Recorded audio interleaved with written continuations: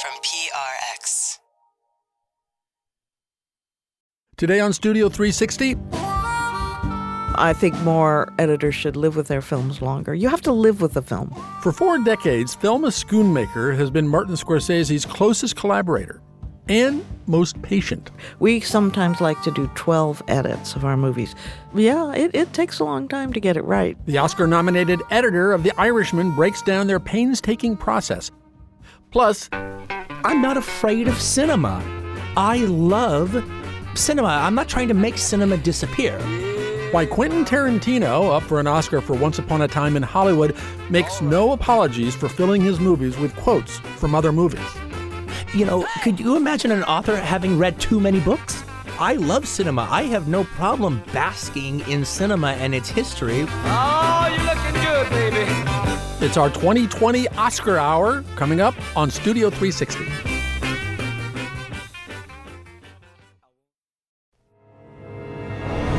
This is Studio 360. I'm Kurt Anderson. And I'm sitting on the steps of the Lincoln Memorial. This first level of garden. This was Thomas Jefferson's vegetable garden. I'd like to have the roasted chicken, please. Very well done. Editing is all about timing. I try to get a little bit away from the actual subject. You must get sick of your own voice, right? Studio 360. With Kurt Anderson.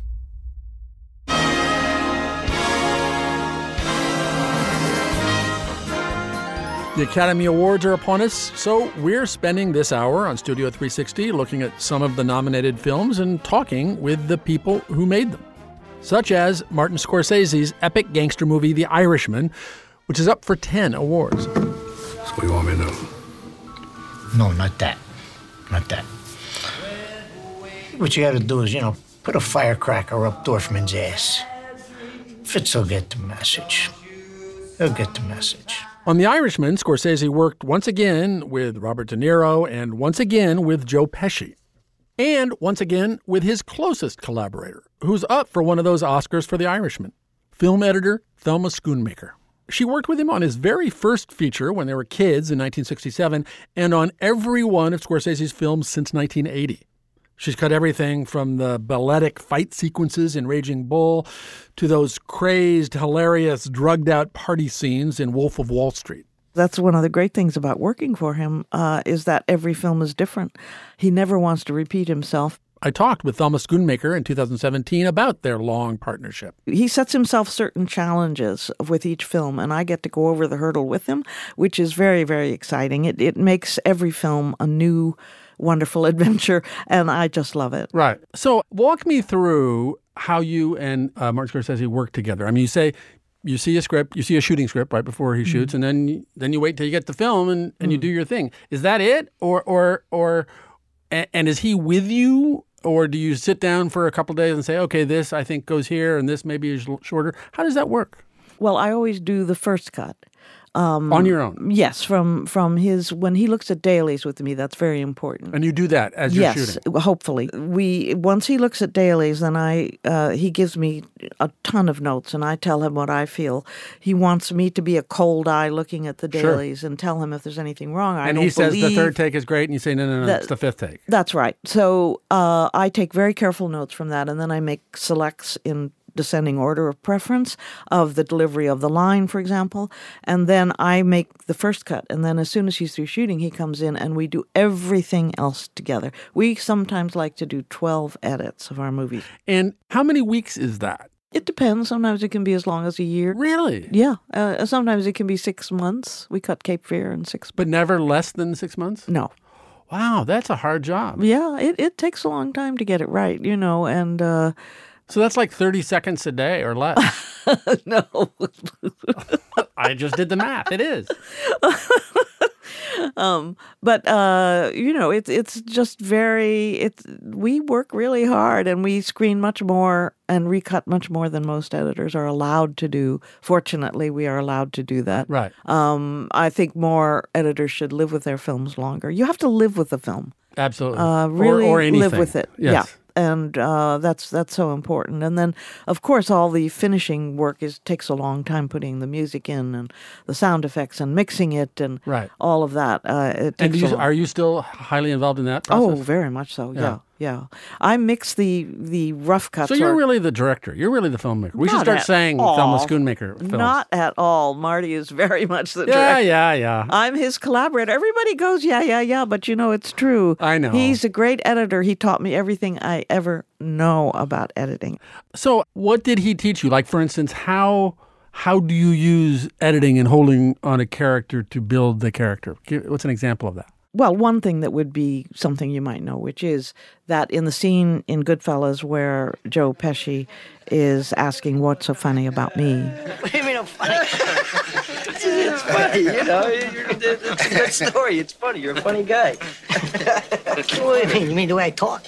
What? It's just, you're just funny. It's funny, the way you tell the story and everything. I'm funny how? I mean, funny like I'm a clown. I amuse you. I make you laugh. I'm here to fucking amuse you. What do you mean funny? Funny how? How am I funny? One of the interesting cuts that we made there is this is a situation that actually happened to Joe Pesci himself, and he told Marty about it, and then Marty decided to put it in the film. So actually the Ray Liotta character is who Joe Pesci was, and Joe Pesci is playing the mafia guy who's tormenting him. And Pesci told Marty, I knew at a certain point that I had to figure out a way to break it with humor or something, or I was going to get killed. And so we spent a long time trying to figure out how long to wait for Ray Liotta to say, get the fuck out of here, Tommy. And we tried it with 8 seconds, we tried it with 7 seconds, we tried it with, I think we ended the up tension with if somebody's going to get killed right here. 6 seconds of time. Right. And after the last explosive and threatening remark, how the fuck am I funny? What the fuck is so funny about me? Tell me what's funny. Instead of cutting to Ray Liotta and having him say the line right away, Marty told him, wait. And then... get the fuck out of here, Tommy. And everybody starts to laugh. So we tried many different lengths of how long to hold on Ray Liotta. That's the kind of thing that editing is about. And one of the things I tell students, too, that whole sequence was shot in a medium wide. There were no close-ups in it at all because Marty wanted to show what was happening to the people around Ray Liotta and around Joe Pesci. As it starts out very funny, everybody's laughing, then pretty soon things begin to get a little scary, and they get scarier and scarier, and you see on the faces of the people around them that they're really beginning to get worried. And that was a great lesson for me in the right use of technique. You don't always have to have close-ups. Sometimes a medium shot or a wide shot is just as good. Well, and it's interesting that he said wait, and there's a version of comedy going on in that horrible, oh my God, scene. So it is a timing thing of a second or two. Well, editing is all about timing and rhythm, between two actors. And so that we often will delay a line delivery. Or, for example, Marty sometimes will take the sound out, as he did in Silence. There's a scene where Kichichiro steps on a fumi, and it swish pans to his mother, who's horrified. And just so people know who that is, it's this kind of skeevy Christian character, right? Right. And who is forced to step on an image of Jesus. Of Jesus to show that he's apostatizing, giving up the faith, supposedly. And the camera swish pans to his mother, screaming in horror that he's done this. And Marty said, take the sound out. And it's so powerful. It's so powerful. And there are several other times where we did that in the movie, too. And there have been other times where we've done it in Raging Bull, for example, when Sugar Ray Robinson cannot get Jake LaMotta to go down in the last crucial fight. And he can't figure out what he can do to get him to go down. And Marty did this incredibly beautiful shot, where Sugar Ray pulls back, the lights dim, and you just see Sugar Ray standing there breathing. You hear just the sound of an animal breathing. And our sound editor, Frank Warner, said to us, take the sound away. And then go back to Sugar Ray, and the lights come back up, and the camera comes back up to speed, and he comes in for the kill. And so all of that is what makes editing and great camera work and great directing. Yes. Thelma, this was just the greatest. Thank you. Thanks so much.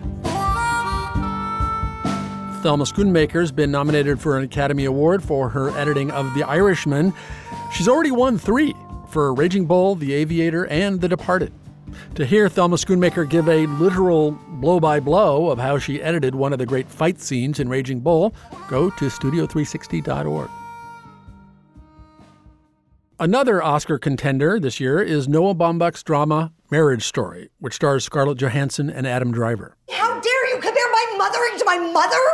I may be like my father, but I am not like my mother. You are! And you're like my father. You're also like my mother. You're all the bad things about all of these people, but mostly your mother. It'll be interesting to see during the Oscar TV show exactly how Adam Driver reacts when they play a clip of his Best Actor-nominated performance. Because he hates seeing or hearing himself on screen so much that a few months ago he walked out on Terry Gross in the middle of an interview for Fresh Air when she played a clip of him, which surprised me because when I talked to him in 2013, he was indulgent as we watched one of his scenes from the TV show Girls. I did ask him why it made him so uncomfortable. Well, I mean, lots of reasons. I just forgot what I looked like and was reminded, oh my God, that's no one should have to go through that.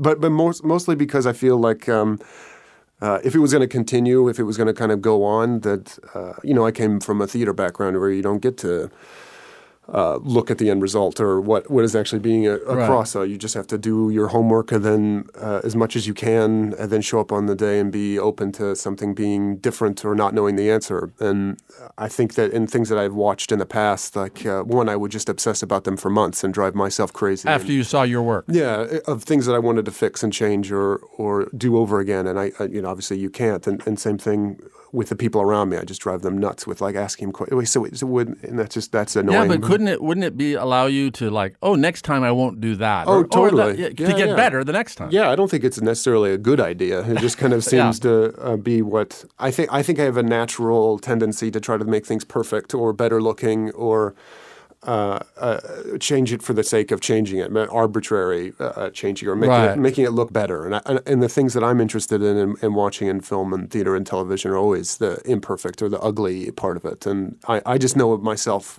especially while we're shooting it, like I have no interest to see like what is coming across.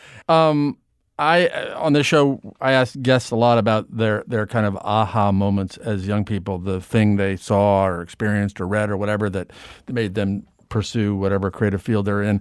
I read that the moment you realized you wanted to be an actor wasn't in a theater or watching TV, but during basic training in the Marines? No, it wasn't basic training. It was in the fleet. Artillery was firing white phosphorus over us. I was a mortarman. As a training exercise? Yeah, it was a training. Yeah, and got the coordinates wrong, and they fired on us as opposed to the target. So it was really windy, and coupled with the fact that all of us were running away from it. Away from it, because if it touched you, it would burn you. And and that was kind of my first experience with even though I'm young, I could die. And the two things that I wanted to do is I wanted to smoke and be an actor. That didn't have any relation to each other. I never really smoked cigarettes. I want to see what. Really? Yeah, that's funny. I want to see what that is like. Yeah, I almost got killed. Let me kill myself.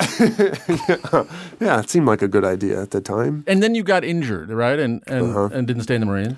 No, yeah, I broke my sternum. And had that not happened and had the Marines worked out, would you have ended up where you are now, do you think? I don't know. It's hard to say. I didn't want to go. Like being a civilian again and all kind of getting my civilian privileges was like a hard thing to swallow, especially when they were kind of overseas doing their job and I wasn't. Like I was here in New York in acting school. Like that was kind of a really difficult transition. And I would say I still regret not being able to go through the full enlistment. Yeah, with that specific group of people. I mean, like there's which is what it's all about at that. Yeah. Point, right? Yeah. There's no like you kind of join for whatever reasons, and we all kind of had reasons. But as soon as you kind of get in with that group of guys, you kind of forget about the outside. I remember very specific moments of being in the chow hall and watching President Bush then being like, our military is in a high state of alarm. And I'm like, really? We're on red alert? I'm here eating eggs right now. And thinking about getting a second helping of potatoes, like where the outside world seems something completely disconnected. And we wanted to go and do our jobs with this, group of guys. And the idea of not being with them through that is like, there's no way to describe. And where did they deploy to? They went over. They did a Westpac of Iraq and Afghanistan. And now that you're an actor and you're in casts, and is it hard for you not to feel as casts get together and feel, oh, we're part of this group, and like you don't know what you're talking about. I was in the Marines with this unit that I felt that was feeling close to people. I think when I first got out, I had a really strong sense of entitlement about being in the military and adjusting to civilian life and getting really aggressive with civilians about like, what are you like complaining about getting in line for a latte? Like, they're.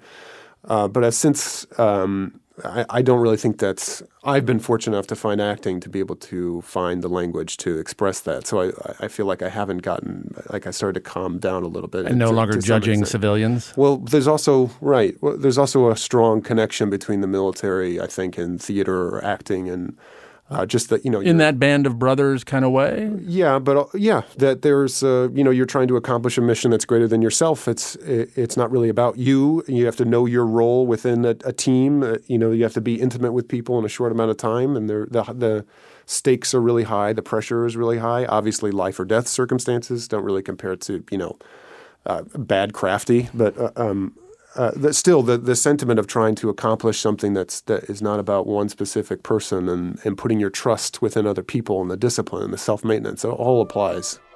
Well, Adam Driver, it has been a pleasure meeting you. Thanks. Oh, likewise. Thanks for having me. Adam Driver is nominated for Best Actor for his role in Marriage Story.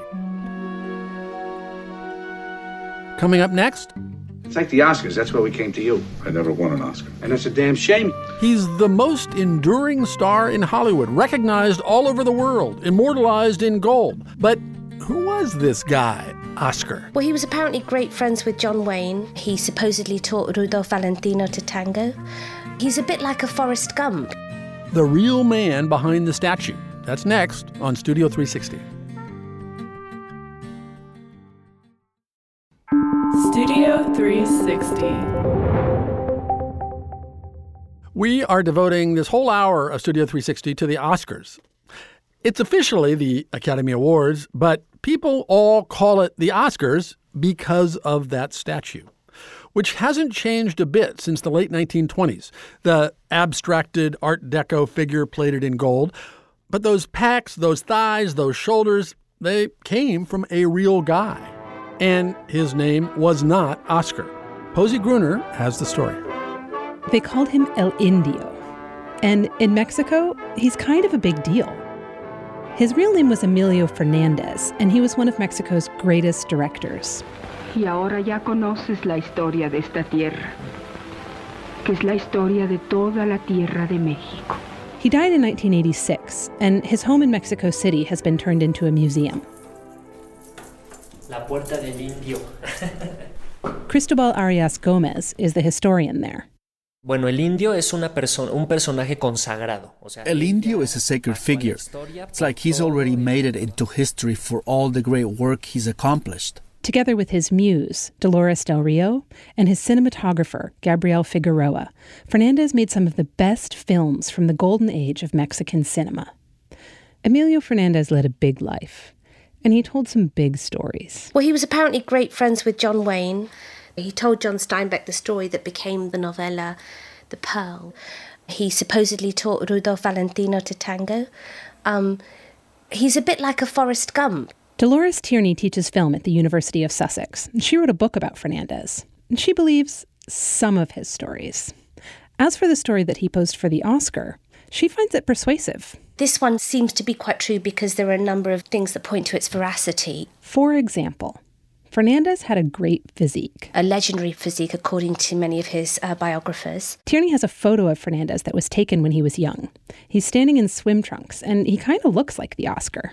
Very broad chest, very slim waist, very similar to the Oscar statuette. Even his nose seems kind of Oscar-like. Not broad, not thin. A kind of a distinguished nose, I'd say. And Fernandez had that same bearing, that way of thrusting his shoulders back. Era un personaje robusto, era un personaje atlético. He had a robust, athletic figure. He went to the military academy. And so he had a unique type of body, a body that was very unusual for people to have at the time. So obviously that's why he was chosen to be the model for the Oscar. It's kind of funny how it all happens. So here's the story. Fernandez grew up in Mexico, and in 1923, when Pancho Villa was killed, Fernandez dropped out of military college to join the Huertista rebels. When they lost, he got 20 years in prison. He only escaped because he jumped the border, and he landed in Hollywood. At that time, in the mid-20s, it was just a little movie town. But lucky for Fernandez, there were lots of roles for Mexican extras. And like Hollywood itself, Fernandez had some big ambitions. He kind of realized that he wanted to be a filmmaker, so he said he was learning his trade and he would pay other extras for their call. So if they got a call to be on a movie for, I don't know, $1 a day, he'd say, I'll pay you $2, I want your call. And then, in 1928, when he was working on the movie Ramona, he laid eyes on Dolores Del Rio. Dolores Del Rio was also from Mexico, but she was way out of his league. She came from old money in Mexico City, and she was already a star. In fact, that's her voice you hear, right there.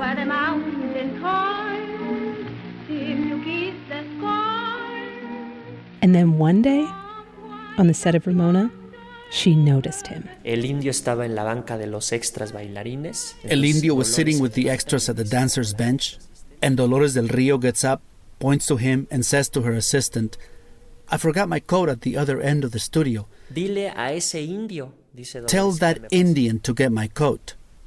That was the moment he took his nickname, El Indio. It was technically true. Fernandez was half Kickapoo on his mother's side, but it wasn't exactly a compliment. Now, here comes the funny coincidence. At the same time that Emilio Fernandez was mooning over Dolores Del Rio was about to become engaged to MGM art director Cedric Gibbons. Cedric Gibbons was one of the 36 founding members of the Academy of Motion Picture Arts and Sciences, and it was his job to design an award that they could hand out.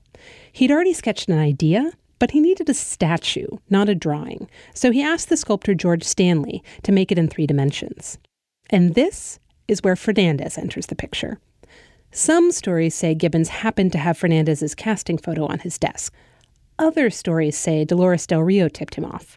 But in all the stories, when Gibbons approaches Fernandez to ask if he'll pose, El Indio refused.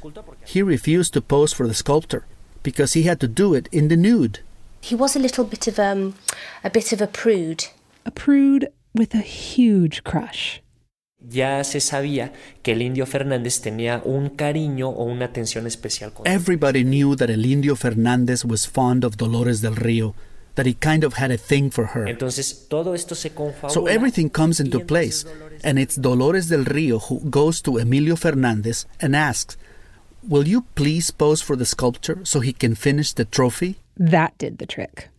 Fernandez posed, Stanley sculpted, and they made a mold. They sent that mold to the California Brass Foundry. In the time since then, more than 3,000 Fernandezes have been cast, buffed, and dipped in gold.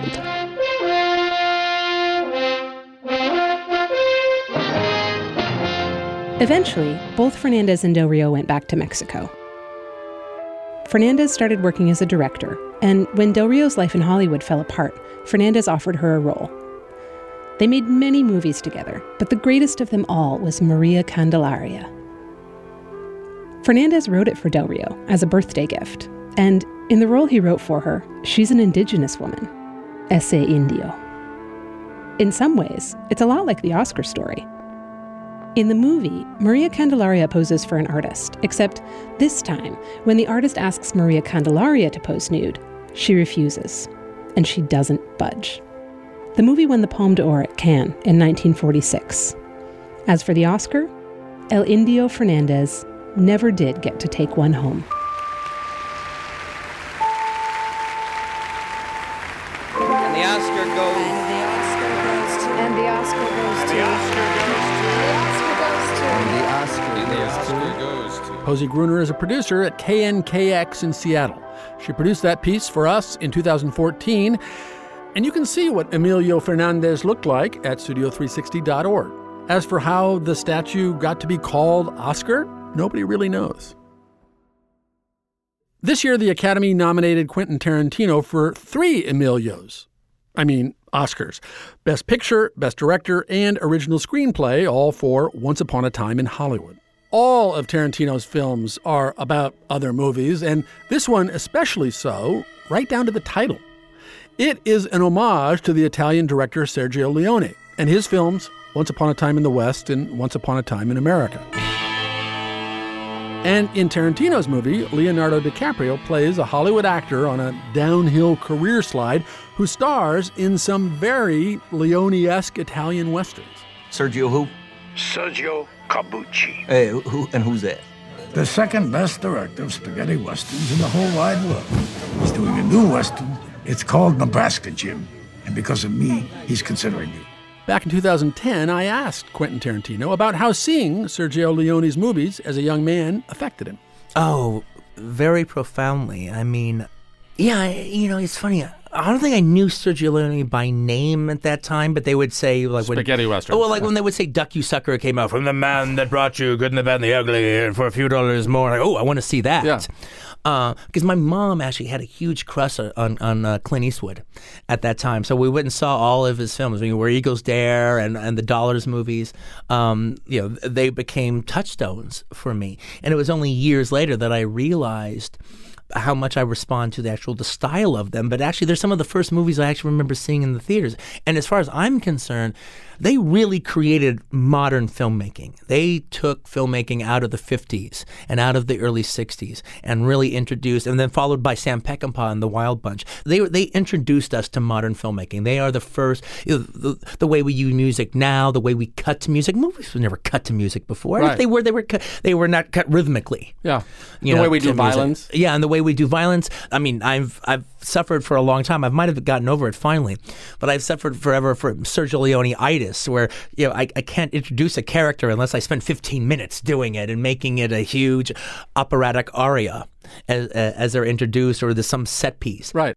In Pulp Fiction, the one thing about it that absolutely thrilled me at the time, and I never saw talked about much, and I still think about sometimes, is the moment when Uma Thurman does the "Don't be a square," and she, with her fingers, makes a little square in midair, and you animate that, which was just this sort of thrilling, wait a minute, this is a more or less realistic movie, and he's suddenly done this bizarre cartoon hallucinatory thing, and then doesn't return to it. Come on, man, let's go get a steak. You can get a steak here, Daddy-O. Don't be a... Oh, after you, kitty cat. Are you tempted to do things like that and kind of color outside the lines all the time when you make movies? Yeah, well, the thing, to me, the thing that made that cool was I didn't do anything like it again. Yes. And when you see something like that and it works, when you pull it off, when you pull out it's a wink. Yeah, that's exactly. A wink is a good way to. I also described it like a kiss. Yeah. I just gave the audience a little smooch. Yeah. The animated section in Kill Bill, serves a similar function. I had to fight and not put that in the trailer, and I'm thinking, no, if you know it's coming, then it has no function at all. Pulp Fiction famously resurrected John Travolta's career, and you kind of did the same for Pam Grier and Jackie Brown, and in Kill Bill, which you just talked about, the late David Carradine. Let's listen to a scene from that film, one of those films, rather, when he's confronted by Uma Thurman. You and I have unfinished business. Baby, you ain't kidding. You've said that's your most personal movie, or did at the time. Really? I'm not going to tell you why. I said I like to hide in plain sight. Because of an ex-girlfriend you tried to kill at once? No. Again, no. It's a personal story brought to crazy mythological comic book Amazonian rites of passage. All of your films, to lesser or greater degrees, are about movies. Yeah. No. Well. I am a genre filmmaker. I like working inside of a genre. I like working personally from my heart inside of a genre, because that way I can reveal myself, but I can reveal myself without revealing myself. I can hide in plain sight. I do a genre story. I'm going to tell my story. I'm going to tell what's ever important going on with me at the time. But now, I don't want you to know what's going on with me at the time. But if I put it inside of a genre, my close friends might know, but then I get to actually relate personally, but I'm still telling an exciting tale one way or the other. Well, painting got to a point 100 years ago, a little more than 100 years ago, where good, serious, ambitious paintings were all about art. Suddenly, instead of just being about making pictures. And maybe that's where you are in the history of cinema. Well, yeah, but at the same time, though, I mean, on one hand, Jackie Brown isn't about cinema. It's about these characters. But yet, I'm not afraid of genre. And so I make it this almost love letter to blaxploitation movies. Right. But it's not a blaxploitation movie. There's nothing exploitive about Jackie Brown at all. No, it's a blaxploitation movie in quotes. It very much so. But I think there's going to be a part of my cinema that will always have that quotes around it. Yeah. But because I'm not afraid of cinema. Right. I love cinema. I'm not trying to make cinema disappear. Could you imagine an author having read too many books? No, or alluding to Shakespeare or to Dickens or whatever. Yeah, no, I love cinema. I have no problem basking in cinema and its history with my stories. Quentin Tarantino's latest movie about movies, Once Upon a Time in Hollywood, was nominated for 10 Oscars, including acting awards for the two main stars, Leonardo DiCaprio and Brad Pitt. But if you happen to watch the movie on TV, you may not be hearing Brad Pitt's actual voice the whole time, because Tarantino's scripts are famously foul-mouthed and broadcast unacceptable as is. All the streets are silent. Except when Rick Dalton's got a fucking shotgun, I'll tell you that. You're goddamn right. Back in the 2000s, we talked with a voiceover actor who has a specialty: dubbing over the smutty lines of Brad Pitt. Basically, this scene, he's in hot water. He's trying to explain himself. He's lying. So you got to take all those emotions, all what's going on, and put it into just one frickin' scene. My name's Mark Sussman. I'm from Studio City. I'm a comic actor. The studios call me in to take out the bad language for TV and airplanes. I don't understand. What's it gonna take, Jerry? For the gun, Jerry. What's it gonna take for you to give it to me and not to another? Who the f*** are these guys? Who the frick are these guys? What? Not even important. Who the frick are these You give guys? me one good reason why I shouldn't fight to my death to not give you the gun. I used to do a lot of acting when I was younger, like 21 Jump Street, and I could go way back. Like the first thing I did was like Highway to Heaven. I used to think it's like, oh, they just kind of like, what the frick? And then they just superimpose that one word. But actually, if you see it, on TV or something, it's that whole sentence that I'm doing. So that's why I like the challenge of doing like the entire paragraph, or like, oh great, I get to do all these lines. Oh, I'm such an ass. I'm such a jerk. Such an ass. I'm such a jerk. Give the gun to Leroy. He'll get it down to Margulies. Ha, f***ing ha! Ha, frickin' ha! You see? Do you see? You see? I'm being set up. And even that, what? You know what I mean? And I have to go, what? Frick. Isn't that crazy? Frick. I wish I talked like that in real life. My mom would be very proud of me.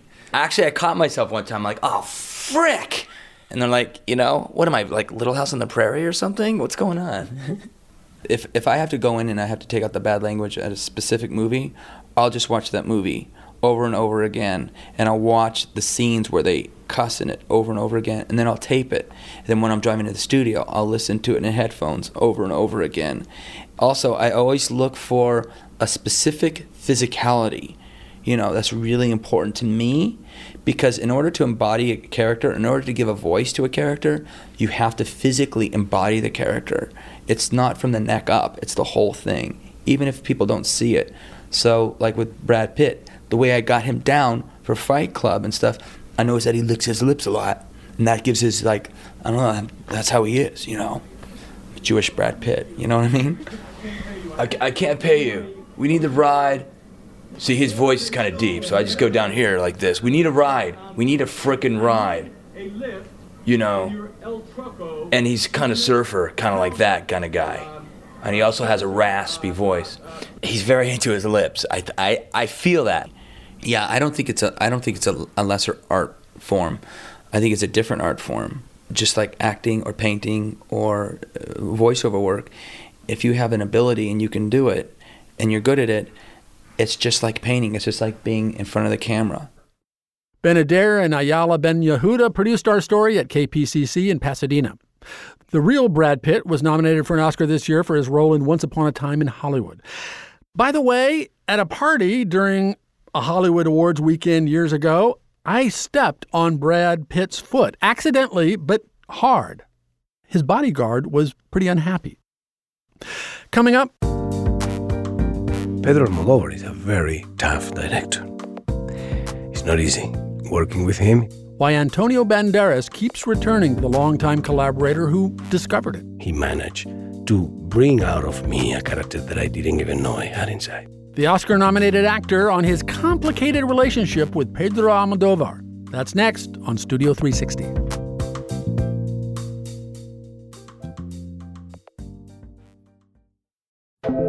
Studio 360.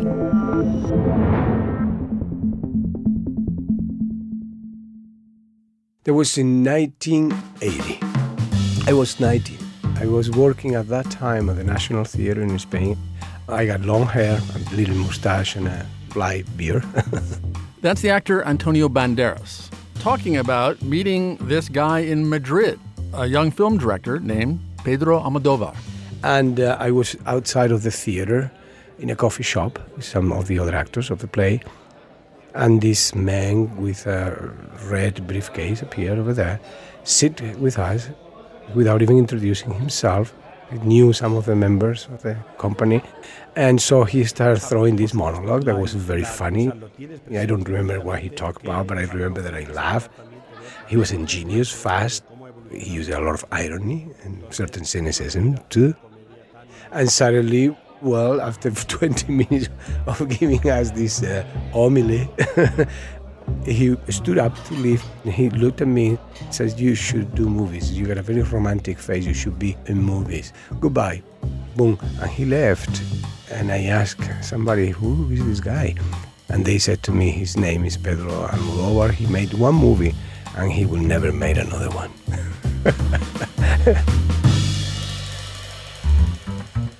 I saw him again like 3 or 4 weeks after that, and he came to see the play, and at the end, they came to my dressing room and he offered me a movie called Labyrinth of Passion.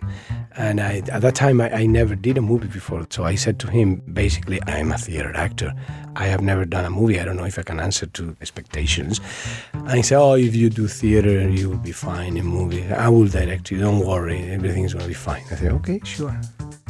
Since then, Antonio Banderas and Pedro Almodóvar have made a bunch of movies together. 5 pretty much back-to-back in the 1980s in Spain, but then a 2-decade hiatus while Banderas was pursuing his Hollywood career. Philadelphia with Tom Hanks, Evita, The Mask of Zorro, the Spy Kids movies, Puss in Boots, and on and on. But once again, he has reunited with the director who discovered him for last year's terrific film, Pain and Glory, which is their 8th together. It was nominated for an Oscar for Best International Film and Banderas for Best Actor.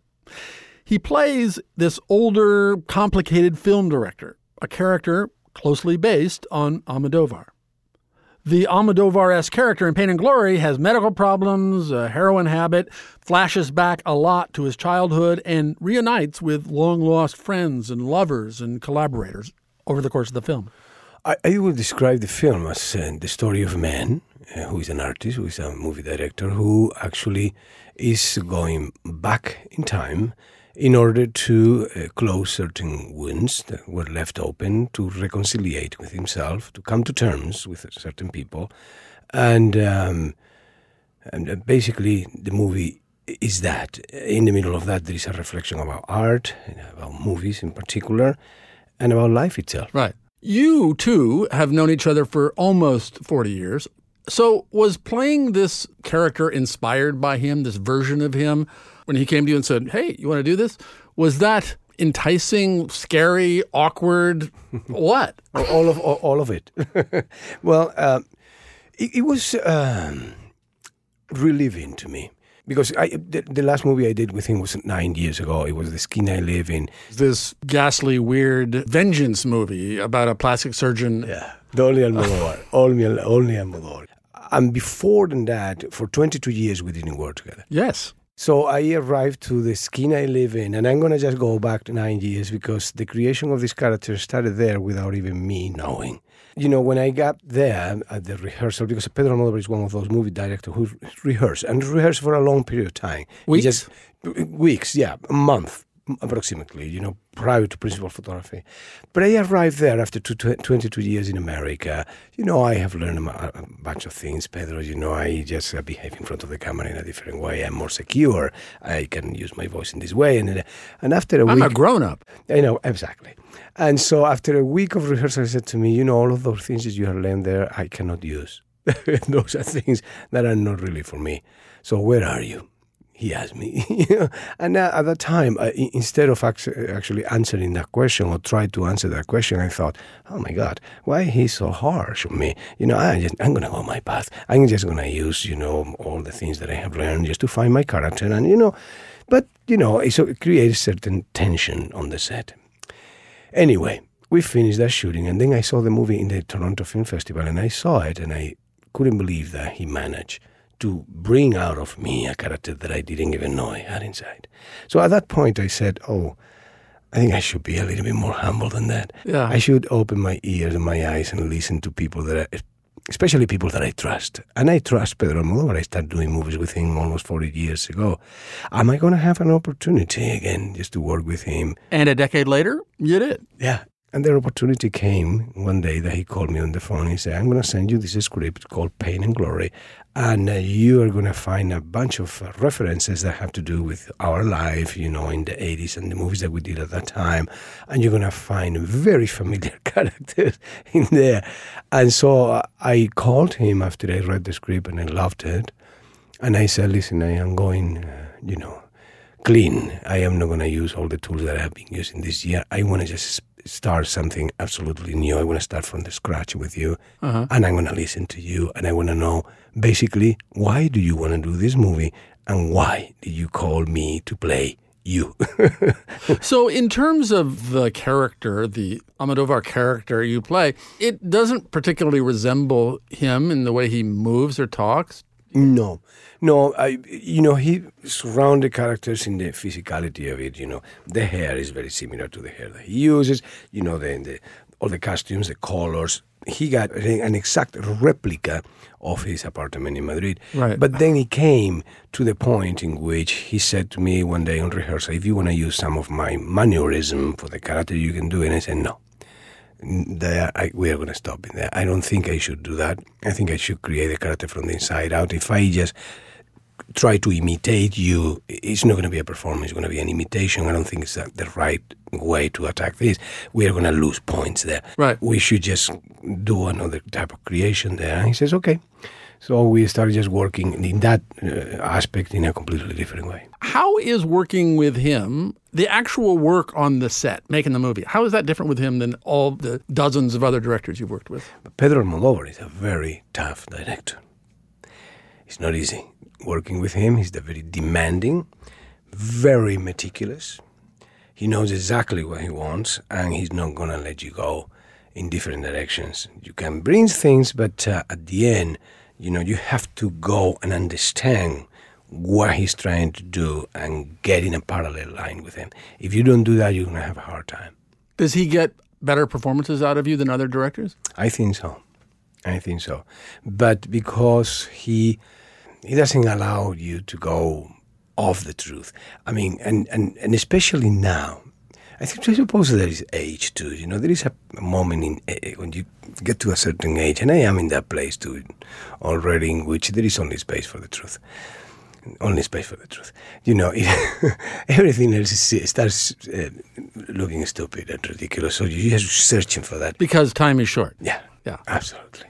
Another thing that strikes me as interesting is this character that you play is gay. You are not. Right. But many of the characters you've played for Pedro, who is gay, are gay. Yeah. Because why? I don't know, but I don't have any problem with that. Yeah. I never did have a problem. Do gay people now have a problem with that because straight people aren't supposed to play gay people these days? I don't know. I received an award in 2006 by it was called the GLAAD Award, by the gay community in Los Angeles because of the way that I represented them. Right. And I am very proud of that award. And so I tried to do it with, flair and, and try to just give my soul and my heart to them. In Hollywood, you are cast as variously this mysterious romantic leading man a lot, and an action hero, Zorro, The Expendables, or spoofs of those, like one of my favorite films of yours, Puss in Boots, Spy Kids. But then, and so not to say you're typecast, but a lot of your films are those two kinds of characters. Whereas with Almodovar, there's this incredible range of characters you've played over these, 35, 40 years. Ailing filmmaker, kicking heroin, mad scientist, gay terrorist. Is part of the attraction that you're going to get to do all kinds of things that you don't know if you can do with him? It's almost as if you have two different careers. You have the Almodovar career and the other career. Yeah, it's true. No, I don't know if the attraction is for the character. I recognize in Pedro Almodovar a real artist, somebody. His movies, and they are very radical. And the people actually also react in a radical way. You have people who love Pedro Almodovar and people don't like the Pedro Almodovar movies. But there is something that anybody can actually, they have to recognize. This is a guy with a tremendous, strong personality, very unique, that never betrays himself. He's absolutely loyal to his style. He never went and said, I'm going to just change my cinematography. I'm going to be a hack. Because of money. I never received offers from Hollywood. He received offers from anybody. Never accepted that. He has been there persistently for 21 movies nonstop. And that is, in our days especially, is a virtue. So I love to be there in that space that smell and it taste like truth artist, And then I understand that, art in general and movies in particular, they just serve many different purposes in life.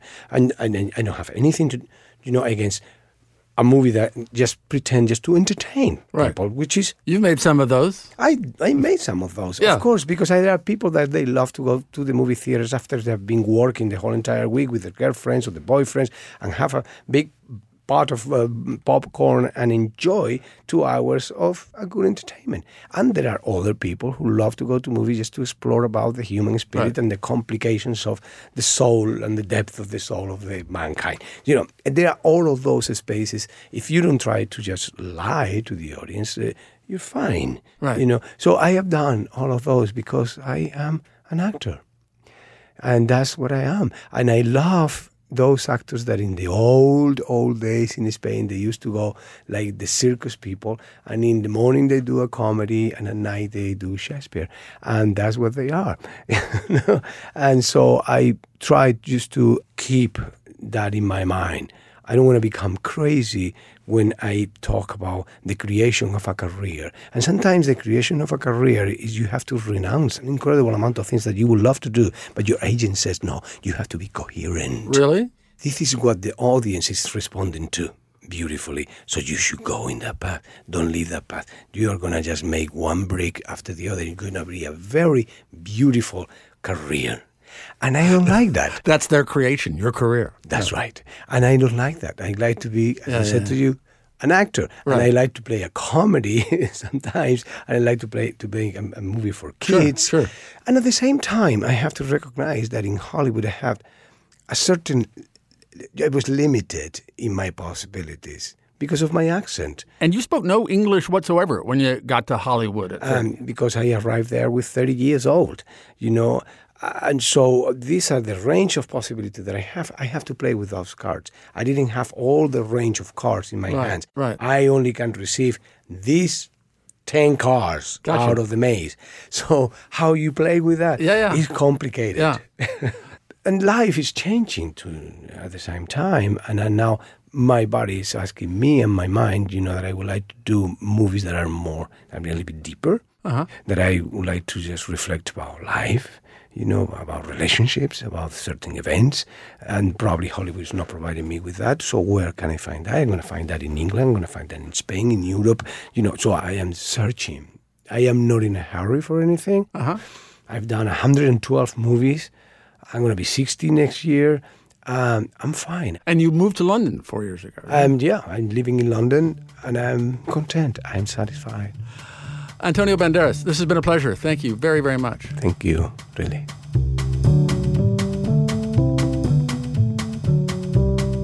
Antonio Banderas was nominated for Best Actor for his role in Pain and Glory, which was also up for Best International Feature Film at the Academy Awards. And that's it for this week's program. Studio 360 is a production of PRI, Public Radio International, in association with Slate. Our production team consists of Jocelyn Gonzalez, Andrew Adam Newman, Sandra Lopez Monsalve, Evan Chung, Lauren Hansen, Sam Kim, Zoe Saunders, Tommy Bazarian, Morgan Flannery. And I'm Kurt Anderson. He's very into his lips. I feel that. Thanks very much for listening. PRI, Public Radio International. Next time on Studio 360, the magic that brought us Yanni and John Tesh. I realized that if I was going to have a real full-time music career, that it was going to have to be some big event. The unlikely vehicle to stardom in the 1990s, PBS pledge drives. What I needed was something like a PBS special to make a whole bunch of loud noise. That's next time on Studio 360.